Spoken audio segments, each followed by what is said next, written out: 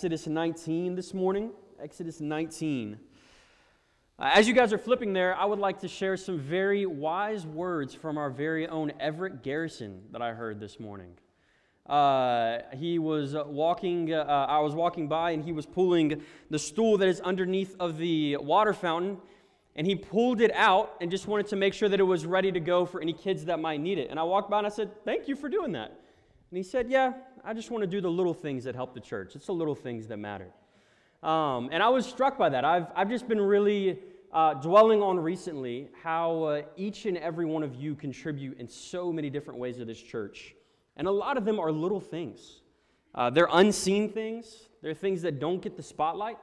And so I just want you guys to know that I am incredibly thankful. I recognize that it takes all of us to be the church, to do things. I was struck yesterday.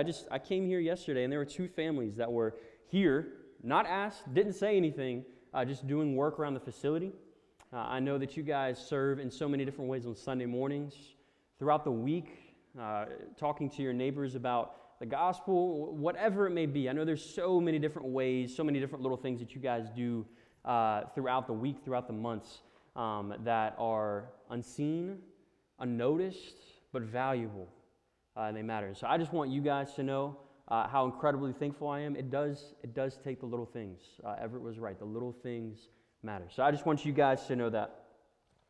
So again, we're going to be in Exodus 19 this morning. Exodus 19. We're currently in our Advent series called Great Expectations, which I don't want to get ahead of myself. The kids' question of the week this morning is, can you name a way that we try to find significance?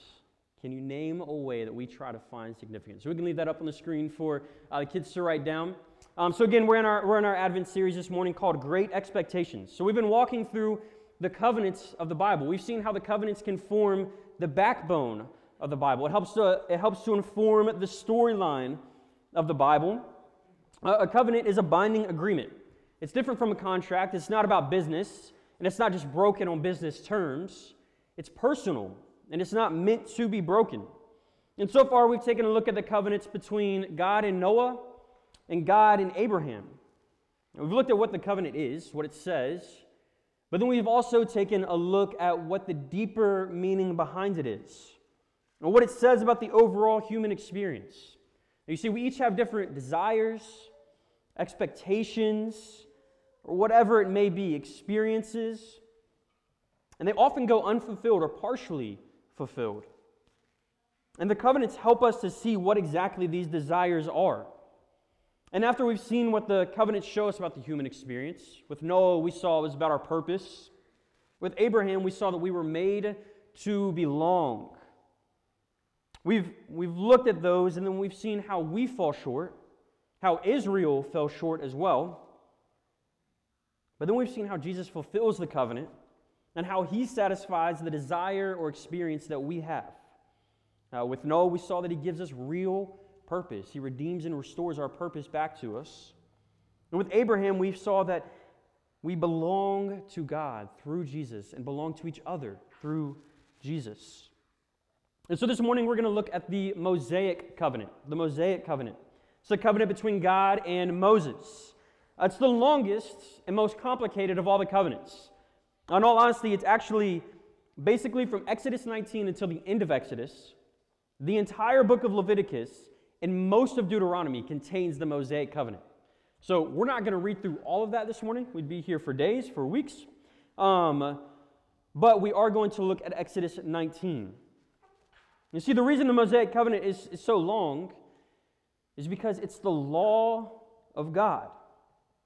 Yes, that law.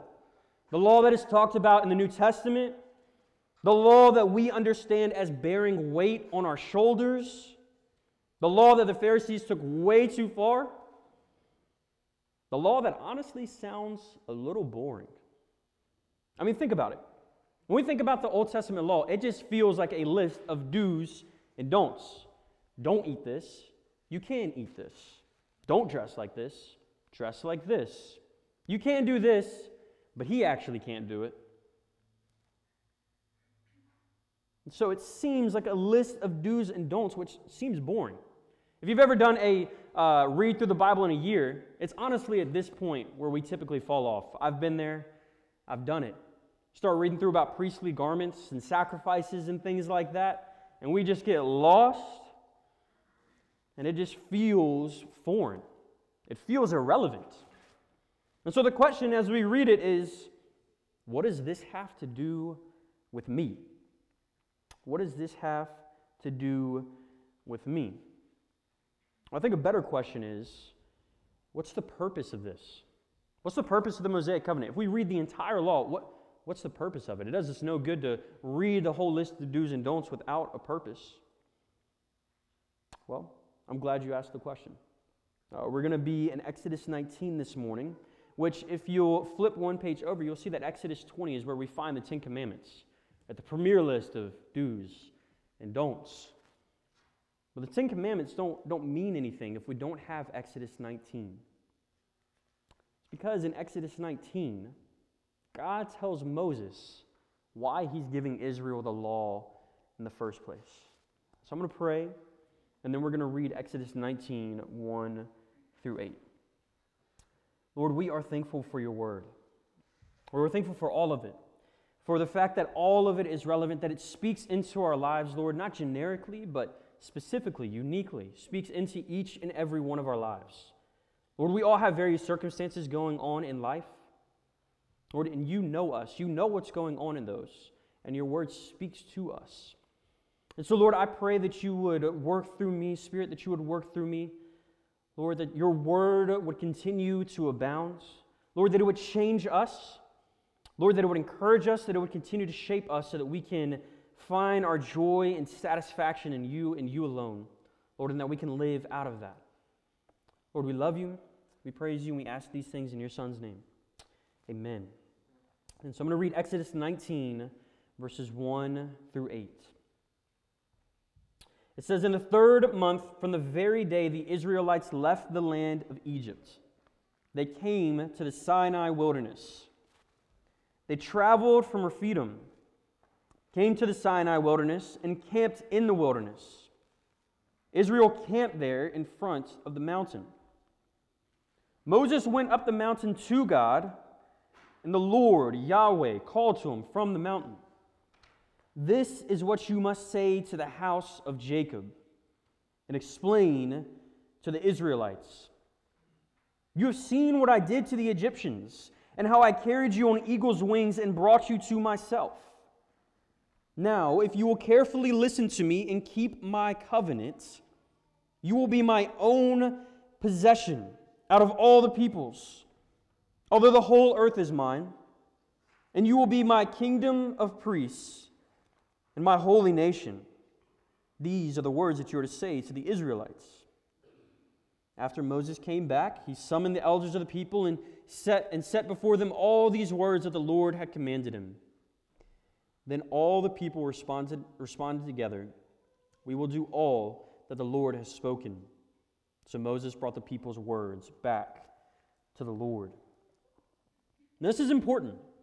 This is important. Have you guys ever been told to do something that seems like just doesn't make sense, or it's weird, or something just doesn't line up, but they won't tell you why you're supposed to do it? It leads to you not really wanting to do it. There's no motivation for you to do it. But if the person giving you orders tells you the reason why you're doing it, and it starts to make sense, you'll have a motivation to do what you're being told to do. And that's what this passage is. That's what Exodus 19 is for the Mosaic Law. It helps to set the entire context of the law. It's the purpose behind it. Take a look at verse 5 again. It says, "Now if you carefully listen to me and keep my covenant, you will be my own possession out of all the peoples, although the whole earth is mine, and you will be my kingdom of priests and my holy nation." What is that saying? It's saying that if the Israelites keep the law, right, that's what it says, keep my covenant, then they will be the distinct people of God. Out of all the nations that exist on earth, they will be the people who get to claim the title God's own possession out of all the peoples. They will be God's kingdom, as we see in verse 6, and will be God's nation, as we also see in verse 6. Put in simpler terms, they will know what it is to be significant. The definition of significance is the quality of being worthy of attention or importance. Israel would be worthy of attention because they would be God's people. Just like a kid feels like the most important person on the planet when their parents are giving them attention, so Israel would be important because the creator and the ruler of the universe would give them his attention and call them his own. And not only that, but they would be significant among the peoples of the earth because they would be God's priests or mediators between God and the rest of humanity. And they would be holy, meaning they'd be set apart, distinct. They alone would be different from the rest of the world. And this is important for us. This matters for us because the desire to be significant is ingrained within each and every one of us. It's different from purpose. Our purpose is just doing what we were made to do. Significance is being deemed important or special. It's being noticed. It's approval. It's being valued. Now, if you don't believe me, if you think, we don't actually all want significance, I encourage you to just take a walk through a neighborhood on a nice spring day. Odds are you won't make it more than 15 minutes before you hear a kid yelling, "Watch this, Mommy," or "Look at me, Daddy." From day one, we want to be noticed. We want to be important. We want to be valued. And I don't believe that this dies away with childhood. In his 2006 TED Talk titled "Why We Do What We Do," Tony Robbins, a pop psychologist and a life coach, stated that he believes that all humans live out a desire to fulfill 6 human needs. Now, there's a lot there. It's really interesting that we can't talk about, but particularly what I found interesting is that he claims significance is one of those human needs. A guy who's been around the world, seen all of these people, and he says that achieving a certain level of significance is a driving force in the lives of everyone, children and adults alike. Now, while not everything in the TED Talk is true, I don't agree with all of it, I do believe that Tony is onto something here. If you observe humanity, you can see that we all want to live a life that matters. We want to be valued or live a life that is important or worthy. And now we can go all over the map in trying to find significance, trying to find value in our lives. But I believe that we can categorize all of those ways into 4 categories. There's 4 categories in which we try to seek significance. First, we seek significance in our performance. This is the one that probably comes to our minds when we think about seeking significance. This is what drives the athletes, the politician, the musician, the actor. I'm going to be the best, or I'm going to do the best work. And now we in this room might not be the top 1% of society, like the professional athlete or Hollywood actor. But we also seek significance through our performance. This comes out in workaholism, where we can't put down our work because it's what makes us feel special or valued or unique or worthy. We want to be the best that we can be and climb the ladder within our particular field. We give it our all so that we reach the top. It doesn't just come out in workaholics, but it comes out in moralism. We want to live the best. When our lives are compared to others, we want to be able to be better than others. This comes out when you constantly compare yourself to everyone else and think, at least I'm not doing that. Or at least I'm not as bad as that guy, right? We find significance in living the most moral lives possible. This can actually even come out in Christian circles, where our significance or value is determined by how much I do for others, or how godly I live, or how often I read the Bible and pray. So the first way that we seek significance is through performance. Another way that you might be seeking significance is through influence. We aren't necessarily concerned about being the best or living the best. We just want people to listen to us. And I didn't say hear, I said listen. We want people to hear what we have to say and then really understand and apply it. We want people to follow us. I think we've really seen this taking a rise with social media. A lot of us determine our worth by likes or followers. Even if you don't have social media, I think this still comes out in everyday life. We may be constantly seeking the high of someone affirming our advice and then telling us later on how good that was or how life-changing that was. And when no one is listening to what we have to say, then we don't feel unique or valued. Again, this can come out in Christianity as well. Our significance may be determined by how many people we've converted or how many people we've discipled. So we seek significance through performance. We seek it through influence. Third, we seek significance in accumulation. We want to have the most or have the best. This can come out in materialism, where we just want the most stuff or the best stuff. We want the nice house, the nice clothes, the nice car, the nice whatever. It can also come out in intellectualism. We want to know the most about something or everything. We want to be the expert. And we find our value in knowing that we know more than everyone else in the room.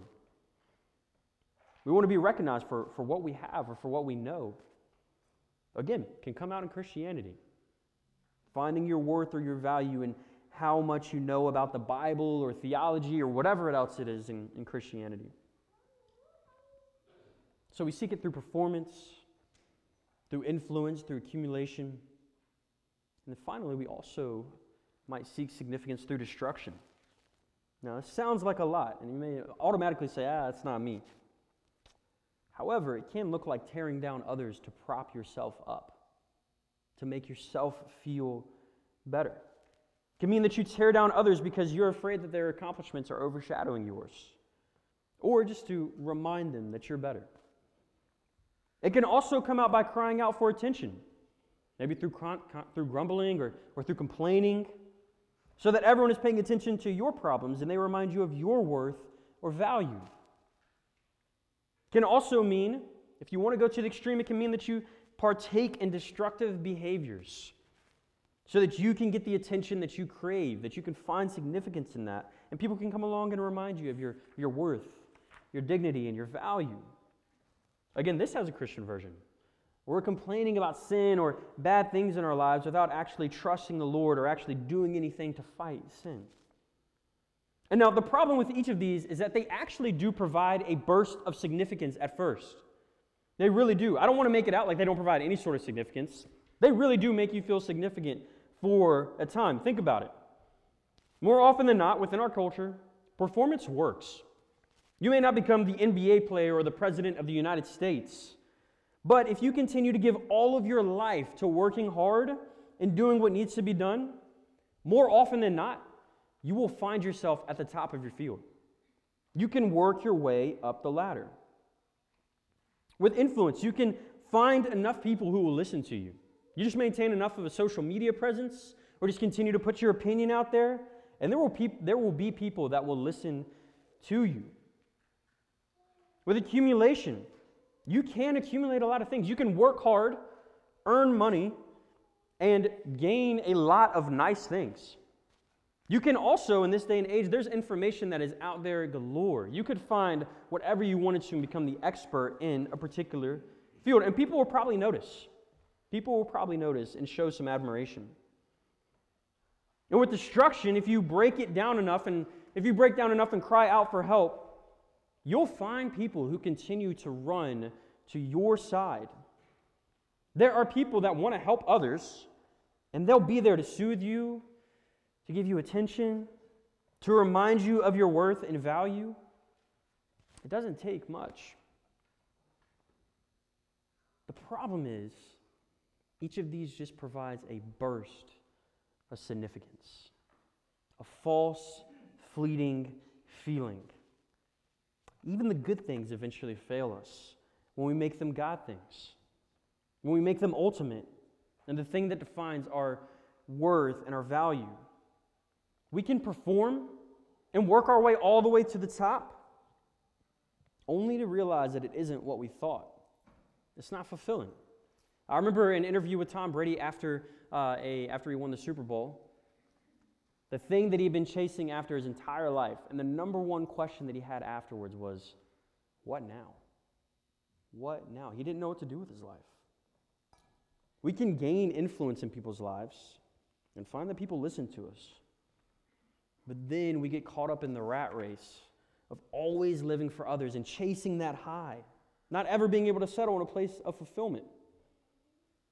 We can accumulate really nice things, only to realize that they don't provide the level of satisfaction that we want, and there's something better that's out there. And then again, we hop on the treadmill searching for the next thing to fulfill us. It actually never delivers on its promise.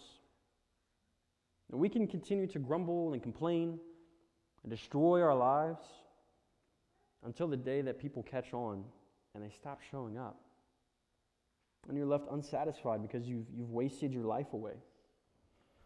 And so we're left asking, where do we go? What do we do? We want to feel valuable. We want to feel special, but it all lets us down. Is that all that there is? Are we just supposed to be left unfulfilled? Now it's funny.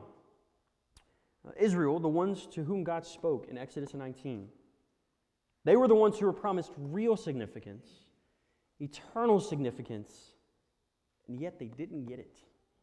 The promises made to Israel in Exodus 19 were made on the condition that they keep the law, that they kept the covenant that God gave them, and they failed massively. Then they tried to seek significance in their own ways within these categories, and they failed then too. And so they were left looking, left seeking, and they were left asking a question as well. It just was a slightly different question than what we ask. And the question was, who can keep the Mosaic covenant? Who can follow the law like we're supposed to? Because it's only then that we would achieve a life of satisfied significance. It's only by keeping the law of God that one can really live a life of value, a special life. But as they looked around, they realized that there was no one that could keep the law. Now the psalmist in Psalm 14 and Psalm 53, both of them looked around and said, there's no one good, not even one. No one can keep the law of God. So can no one find true significance? Are we left on our own to just run the rat race? The good news of the Bible is that no, we are not left on our own. Instead, we read that the Son of God himself stepped out of the throne room of God and was born into the world as a real flesh and blood human. He humbled himself to the point of having his diaper changed. And then he grew up, but not as a normal human being, not grumbling or complaining or talking back or any of the other things that kids may do or that we may do. He didn't learn the hard way. Instead, he never once sinned. He kept the law of God perfectly. He kept the Mosaic covenant perfectly. He was the only one who could and ever can keep the covenant between God and Israel all the way through. And you may say, well, that's great, Cody. Good for Jesus. What does that have to do with me? He earned a life of significance. Obviously, he lived a life of significance. But what does that mean for me? Well, Jesus didn't just live according to the Mosaic covenant. He did that and more. He went to the cross to take on our sin, the idols that we have, the ways that we fall short of the Mosaic covenant, of the law of God. He took on the punishment that we deserved for that. He put himself in our place and took on the punishment that we deserve. But that didn't just leave us in neutral. Instead, by taking on our negative consequences for disobeying the law, he transferred his positive consequences for obeying the law of God to us. He gave us righteousness, which means that he gave us real, lasting significance. When God looks at us, he sees us as fulfilling the covenant of Moses, which means that these three things are true of us. As all you have to do is just let go of what you've been chasing after. He calls you to turn from chasing significance in other things and to instead fall at his feet and recognize his significance. He asks you to believe that He is God Himself and that He really has taken on your sin. When you turn away from your life of old and believe Jesus at His word, it is then that you'll experience true significance. You'll experience true significance with God. Now, the other day, I was on my way here to the building to try and work on today's sermon. And my mind was all over the place, super scatterbrained. And so what I do sometimes with that is I'll go and I'll get a cup of coffee, and that'll be my treat ahead of time. If I get that, then I have to work for 2 hours, right? And so I went down to a coffee shop. I was already running low on time. I was behind schedule for the day, but I decided I was going to do it. And so I rushed over there. I paid money for coffee that I really didn't have. And then I sat there and I waited for them to make the coffee with time that I really didn't have. But finally, that coffee came out and it smelled amazing.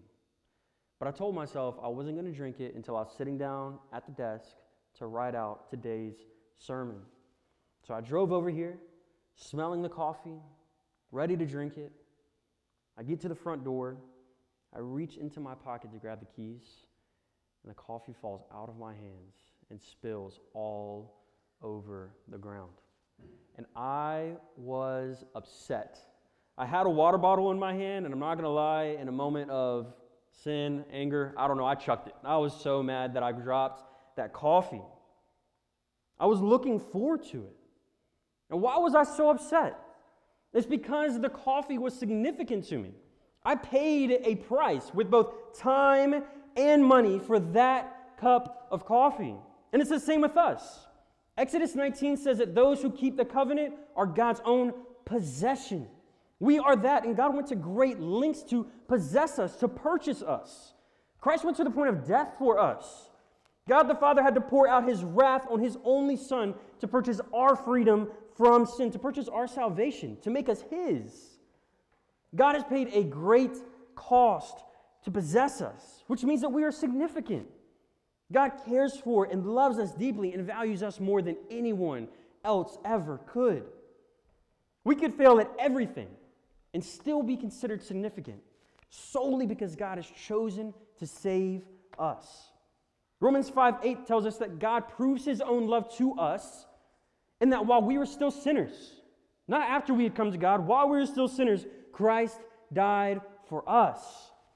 You are significant to God solely because He has done the hard work necessary. He has paid the cost to possess you.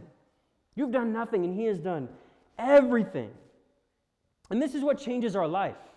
This is what gives us true, eternal significance. It's what makes life matter. It is only from this that anyone can ever find true significance. And if you don't understand your significance to God and trust Him when He says you're significant, you'll be left searching forever. He has deemed you valuable and has chosen you.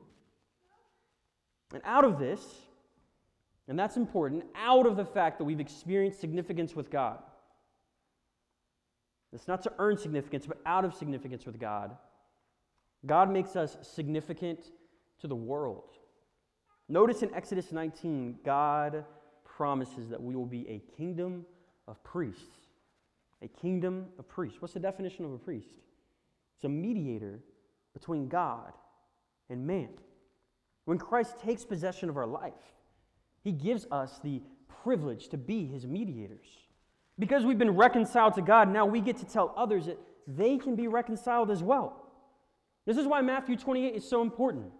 When Jesus is looking at His disciples and His last words to them are, "Go therefore into all of the earth and make disciples," He's telling them the plan, not a plan, the plan. God could have gone about saving the world in so many different ways, and yet He chose to make us plan A.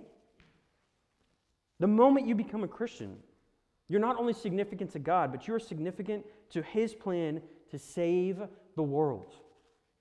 Your participation in the spreading of the gospel, in the sharing of the good news, and in the discipleship of others is valuable. It matters. And so God makes us significant in the process of drawing others to know and to love Him. So we're significant with God. We're significant to the world. We're also significant to each other, significant to the church. At the end of verse 6, God says He will make us a holy nation. As the people of God, we've been set apart from the rest of the world. We're distinct. We're different. And within the church, we've each been given a unique role of contribution. We each contribute in our own way. That's implied by nation, where everyone is contributing to society for the greater good, a greater vision. It's also clearly explained by Paul when he calls the church a body. And so when you become a Christian, God gives you tools and gifts that you use to contribute to the church. Your contribution and role within the church matters. Your use of your gifts is significant. And so as we close, if you're a Christian, I encourage you to think through, where are you finding significance right now? We all still struggle with finding significance in other things. Sanctification is a process. My encouragement is that when you find, in those moments, when you realize that you're finding significance in something else, my encouragement for you is to remember and to react. Remember that you are significant to God. Not because of anything that you have done, but simply because He took it upon Himself to purchase us, to possess us. Your worth, your value, and your significance lie in His approval, and His approval alone, and He's already approved you. He knows that you fail, and He loves you anyway. You matter to God because He loves you. So remember that you are significant to God, and then react to that. The Christian life is just one big reaction to the overwhelming love of God. You react by participating in God's work in this world, sharing the good news, and by using your gifts to contribute to the people of God. Encouraging others, loving others. And these things don't give you significance, but you do them because you've been deemed significant. It's a reaction. And if you're not a Christian, I encourage you to think through where you find significance in life. Again, it may not be a bad thing, but I can tell you that it's not an ultimate thing. We were created to find significance in God's love for us, not in anything that we do, know, say, or have. And so I encourage you to see it all the way through, to ask yourself, where is this taking me? Where does this end? Will I really find lasting significance in this? And then I want you to know that today, you can give your life to the one who values you the most, who loves you the most, who deeply cares for you. He just asks that you lay down those things that you're trying to find true significance in, and to believe that He's the one who can give real significance in life. He is the one who can provide significance that never ends, never fades, and never fails. Today, you can turn to Him and experience this significance. Let's pray to the one who has deemed us significant and ask Him to help us to live in light of that. Lord, we thank You for Your overwhelming love for us. Lord, we thank You for the fact that You have called us significant. Lord, that we matter, that we're important to You. Lord, You could have chosen to let us waste away. You could have chosen to let us chase after the wind. And yet, You stepped out of heaven, Lord, that we might be reconciled to You. Jesus, You humbled Yourself to the point of death, even death on a cross, Lord, and then resurrected, Lord, with the promise that we will one day be with You. And so today, help us to find significance in Your approval and Your approval alone. And help us to live out of that. Help us to remember and to react, Lord, to continue to give ourselves to Your work here in this world. Lord, we love You, we praise You, and we ask these things in Your Son's name. Amen.